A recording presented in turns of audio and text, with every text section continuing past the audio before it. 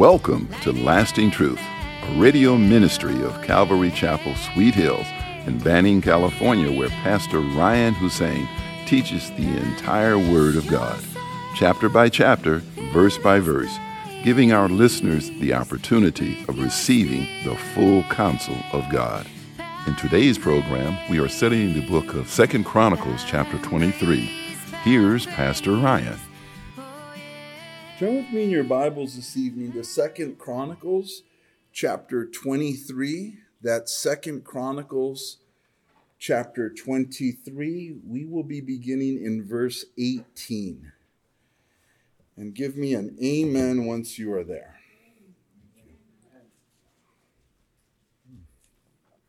That's better. Yes. I have so many eye issues now, and that helps. As long as I don't look at the bulbs. All right, so 2 Chronicles chapter 23, beginning in verse 18. And so, Father, we come before you again this evening just to say thank you. Thank you for all that you've done for us, Lord. You're God who provides. Lord, you are the God of Abraham, of Isaac, and of Jacob, and the God of Moses, the God of the Apostle Peter and his brother Andrew, James and John, and the Apostle Paul, Lord. And we just come before you this evening in the name of Jesus, your Son, who you gave as a sacrifice for us on the cross, who they buried, and on the third day you raised him from the dead. And he's at your right hand even now interceding for us. Lord, we pray that you would speak to our hearts as we study. Lord, give us humble hearts. You say in your word that you teach the humble your way. So please soften our hearts, remove pride from us, give us your humility, and pour out your grace, Father. May it be all of you and none of me. In Jesus' name we pray, and together we say, amen. Okay, so in our story, it's exciting times for the kingdom of Judah. Really exciting times because it has just been saved by Jehoiada, the priest of the Lord. The kingdom of Judah was in a very desperate place. It was being run by Queen Athaliah, who was very evil and wicked. She was a daughter of Jezebel. And the kingdom of Judah was deep into pagan worship, the worship of Baal. Athaliah had tried to kill off all the heirs of King David, all the heirs of her son, King Ahaziah, who also followed in his mother's footsteps. He was not a good king, but when he was killed because of the judgment of the Lord, she began to try to kill off all of the heirs of King David, trying to really put an end, Satan trying to put an end to the lineage of our King Jesus Christ. But the Lord, with God, there's a remnant always. And so the kingdom was... The kingdom of Judah was in a desperate condition. The worship of Baal was happening there alongside the temple of the Lord. Athaliah was just brutally wicked. She was the queen at the time. But Jehoiada was that remnant. He was a man of God, the priest, who strengthened himself in the Lord, and him and his wife, they stole away the last heir, the baby Joash, king, and he was just an infant. They stole him away and they hid him from Athaliah, and they hid him in the temple of the Lord. And at the 7th year, we read that Jehoiada ends up strengthening himself in the Lord. And after he strengthened himself in the Lord, he gathered the captains together, 5 of them, which gathered 100 soldiers to them, and then also the priests and the Levites together, and the elders and the chief. They just started gathering everybody who was for the Lord, basically. And they went to Jerusalem, and they took over. And they began to, just clean house. And Athaliah saw them praising the new king, and she yelled out, treason, treason. And so Jehoiada had them take her outside of the temple area, and she was killed by the horse gate. And so there was great rejoicing there in Jerusalem. And then they made a covenant. Jehoiada, we're told that he made a covenant between himself and the Lord and the people and the priests, that all of them will be the Lord's people. And that's a beautiful thing. Right after they killed Athaliah, that's what they did. And then from there, they went to the temple of Baal, and they destroyed it and got rid of all of that pagan stuff. And that's where we're at in our story. In verse 18, it's kind of right in the middle of all of that terrific drama. But, there's that beautiful exhortation that God can do amazing things with just one person that is dedicated and faithful to him. Our God, our King, desires to show himself strong even today, as he did in the life of Jehoiada and his wife. That if we're faithful to the Lord, there is no limit to the powerful work that God can do in our lives. And that's the story here. Totally outnumbered. And if he can use him, this one man, to turn around a broken kingdom, then surely he can use us in these last days to be a salt and light in this nation that is crippled by paganism. Amen? All right, so verse 18. Also, Jehoiada appointed the oversight of the house of the Lord to the hand of the priests, the Levites, whom David had assigned in the house of the Lord to offer the burnt offerings of the Lord, as it is written in the law of Moses, with rejoicing and with singing, as it was established by David. And so the reforms are happening right away, right? How is a kingdom made strong? Well, it's by its faith in God. And we want our nation to turn back to God, don't we? And so the Christian is the only hope for our nation. The born-again, spirit-filled Christian, you and I, are the only hope for the nation. And if we allow the Lord to make reforms in our life today, just the way Jehoiada is physically making reforms for the temple and putting the priests back where they need to be and setting that whole thing up. If we allow the Lord to reform us spiritually, then we will be strong in our families and in our church and in our nation. And so what he did was he assigned the priests and the Levites there at the temple to serve the Lord, as it was written in the law of Moses. And if there's going to be reform in our lives, it's going to be by adhering to the Word of God. Does our life match up to the Word of God? What does the Word of God say concerning the service of the temple? He says it here, that they are to serve the Lord with rejoicing and with singing. And that was the attitude that they were to have. It doesn't say that they were to come to church all bummed out or just kind of, melancholy or whatever. They were to come with great gladness. Why were they to come with great gladness? Because we serve a God who has saved us. And he hasn't saved us from something small. He has saved us from the kingdom of darkness. He has saved us from hell. He has saved us from the pit of hell, from the gutter, from any other description you may have. He has not saved us from a small thing. What Jesus Christ did for us on the cross is huge. He saved us from eternal damnation.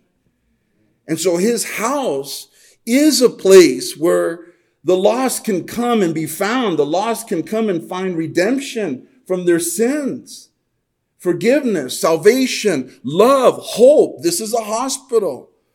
Most of us were saved in a church. I'm sure many were saved. You can get saved anywhere, but the house of the Lord is where the word of God is preached, where the gospel is preached regularly. Hopefully, if it's a good church, and people can come and hear the gospel and be saved. He hasn't saved us from something small. It's a huge thing. And because of that, he wants those who serve him to have the joy of the Lord as they come and serve him, so that the the folks that come into his house will understand that we serve a loving God, a good God, a God who calls us to rejoice in the things that he's done for us. And if we were to write a list tonight as to why we should be joyful in the Lord, I'm sure we can write on and on and on of all of the provisions, the clothing, the food, the water, the peace in our heart that he gives us in these maddening times that we're living in. God is so good that we can just write forever. Thank you for this. Thank you for that. And even when we pray daily in the morning, we're thanking him first for his provisions for our family that we love and we cherish, for our homes. And we can just go on and on and on. But this place is a place of joy. Joy that we've been saved. Lord, help us to have that kind of heart that these priests and these Levites were to have. They were to have rejoicing and come into his courts with singing. And I get it. You know, it's hard, that first song, right? When we're here and we're praising the Lord, kinda. Then maybe by song 2, we're really warmed up, and then so on and so. God help us to come in and just belt it when we're not even warmed up. When we don't even sense our the world's still, spinning, and we still have all the flesh and all that. And then, we get in the spirit, and it takes some time, but Lord, help us to prepare our hearts even before we come in here. I'm sure that the priests and the Levites didn't just walk in with singing and praising, but that they had prepared their heart beforehand to worship the Lord, because he's worthy of it all. He's worthy of our praise. If Jesus said, if they don't praise me, the rocks themselves will cry out. And we don't want to be outdone by rocks. The world doesn't worship our King. Our world is hostile to the King. And that is why that shooting happened in Tennessee. That's why we have to keep the families in prayer, because the church is under attack. Jesus Christ has always been hated. And those who love Christ and stand for his morals will be hated as well. But the world, they don't praise him. But we do. We do. In Psalm 100, verse 4, it says, "Enter into his gates with thanksgiving and into his courts with praise. Be thankful to him and bless his name." Enter his courts with praise. They came in rejoicing. They came in singing. The Proverbs tells us to have a merry heart. And there are some characteristics of the Holy Spirit that fascinate me, especially the areas that I have a problem fulfilling myself. Joy, love, kindness. Well, so it's been a study of my life since I've been saved, right? 23 years. But before I came to the Lord, I was so hard. I was so angry. I was so wrathful. I was so bitter. And so it's neat to come to Christ and to allow the Lord to teach us how to be kind, how to be gentle, how to be joyful, and what that even means. It's like if you showed any emotion in the streets of South El Monte where I'm from, it's like weakness, And then you come to Christ and he calls you to praise him. He calls you to sing. He calls you to be merry. And in Proverbs chapter 15, verse 13, it says, "A merry heart makes a cheerful countenance, but by sorrow of heart the spirit is broken." In Proverbs 15:15, it says, "All the days of the afflicted are evil, but he who is of a merry heart has a continual feast." Proverbs 17:22, "A merry heart does good like medicine, but a broken spirit dries the bone." And so, to have a merry heart, to have a positive outlook on life. And that's not just psychology.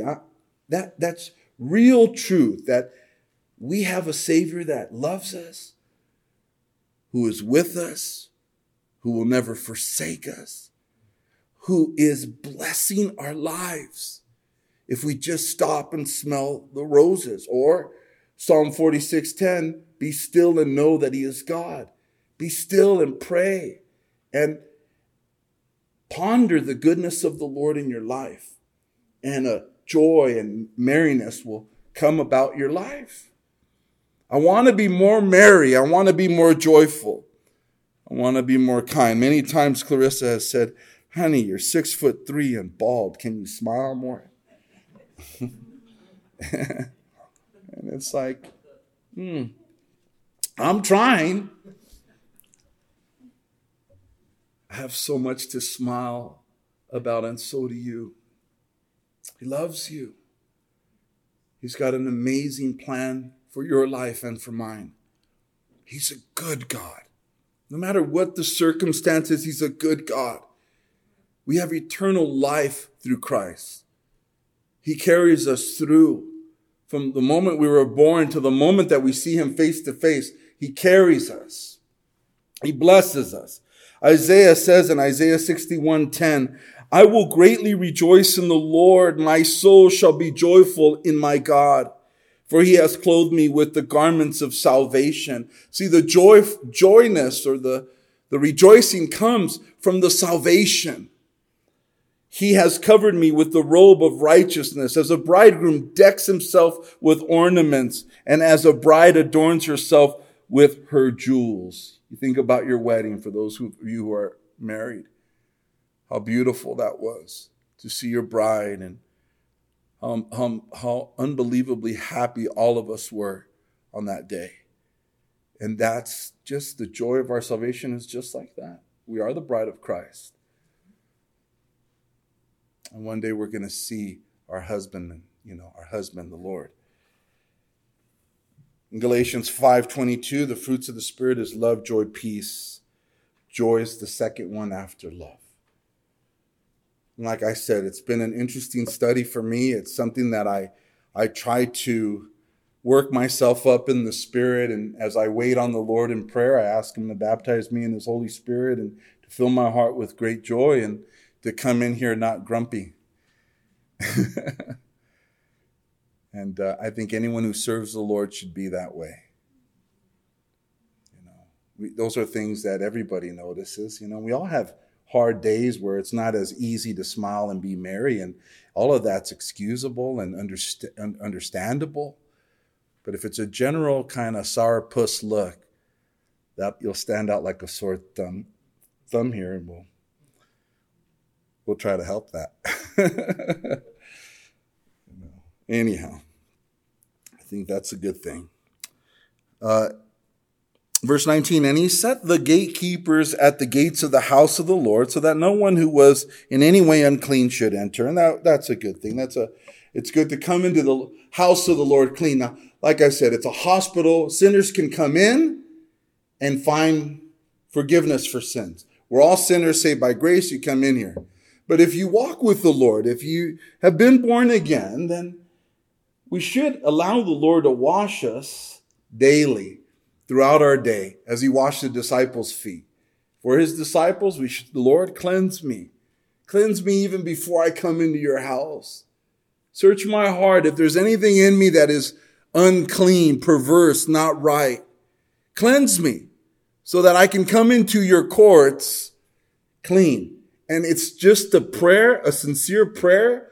God, cleanse me, and watch how the teaching ministers to your heart even more. I surely can't come up here unless I've dealt with my own heart. There's no way. He'll strike me with lightning. I have to go get right. And that's part of my process of coming up here and teaching the word. It's not just the study of the word. Most of it is dealing with my heart and letting God cleanse me through prayer. And does that make sense? Amen. But we want sinners to come in with all of their junk. Come in here and pray that the blood of the Lamb cleanses them. But those who serve the Lord should be clean. Should be clean. Should cleanse himself in their time of preparation before serving the Lord. You can't serve the Lord with dirty hearts and stuff. And so, verse 20, then he took the captains of hundreds and nobles, the governors of the people and all the people of the land, and brought the king down from the house of the Lord. And they went through the upper gate to the king's house and set the king on the throne of the kingdom. That's just a young little 7-year-old little boy. And they set the king on the throne of the kingdom. So all the people of the land rejoiced, and the city was quiet, for they had slain Athaliah with the sword. And when do the people rejoice? When is there quiet in the city? When reforms are done. A lot of us, our homes can be chaos. Our jobs can be chaos. Things can be just out of sorts. And it's because we haven't come before the Lord to allow him to make reforms. And to say, Lord, search my heart. We are to examine ourselves. What changes must I make? I mean, that's an everyday thing. It should be for us. Lord, what change? We give you permission, my King, my Savior, to mold and shape me. I'm not the boss of me anymore. Neither are you. The Lord is your boss. He is your King. The changes he wants to make, the reforms, be open to that, and we will rejoice. He says, come out from among them, be ye separate. He says, do not touch what is unclean, and I will receive you. You know, all of us can use reforms all the time, unless you've attained. And if you have, I'd like to meet you afterwards. Show me how you've attained. Yeah. I mean, when things are out of sort, when there's depression, when there's fear, anxiety, worry, we come to the Lord to figure those problems out. And we should check boxes.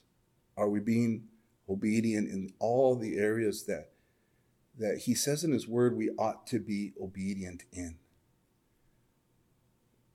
Oftentimes we can make our own Christian walk or program where here's the bar that I set for myself, and I'm going to be right there. And God, don't you dare ask me to do anything else, because the bar's right here. There's so many, we're such complicated creatures as Christians, but it's always like, God, is there something that you want me to do that I'm not willing to yield? Any reform, anything different that you want to use me in?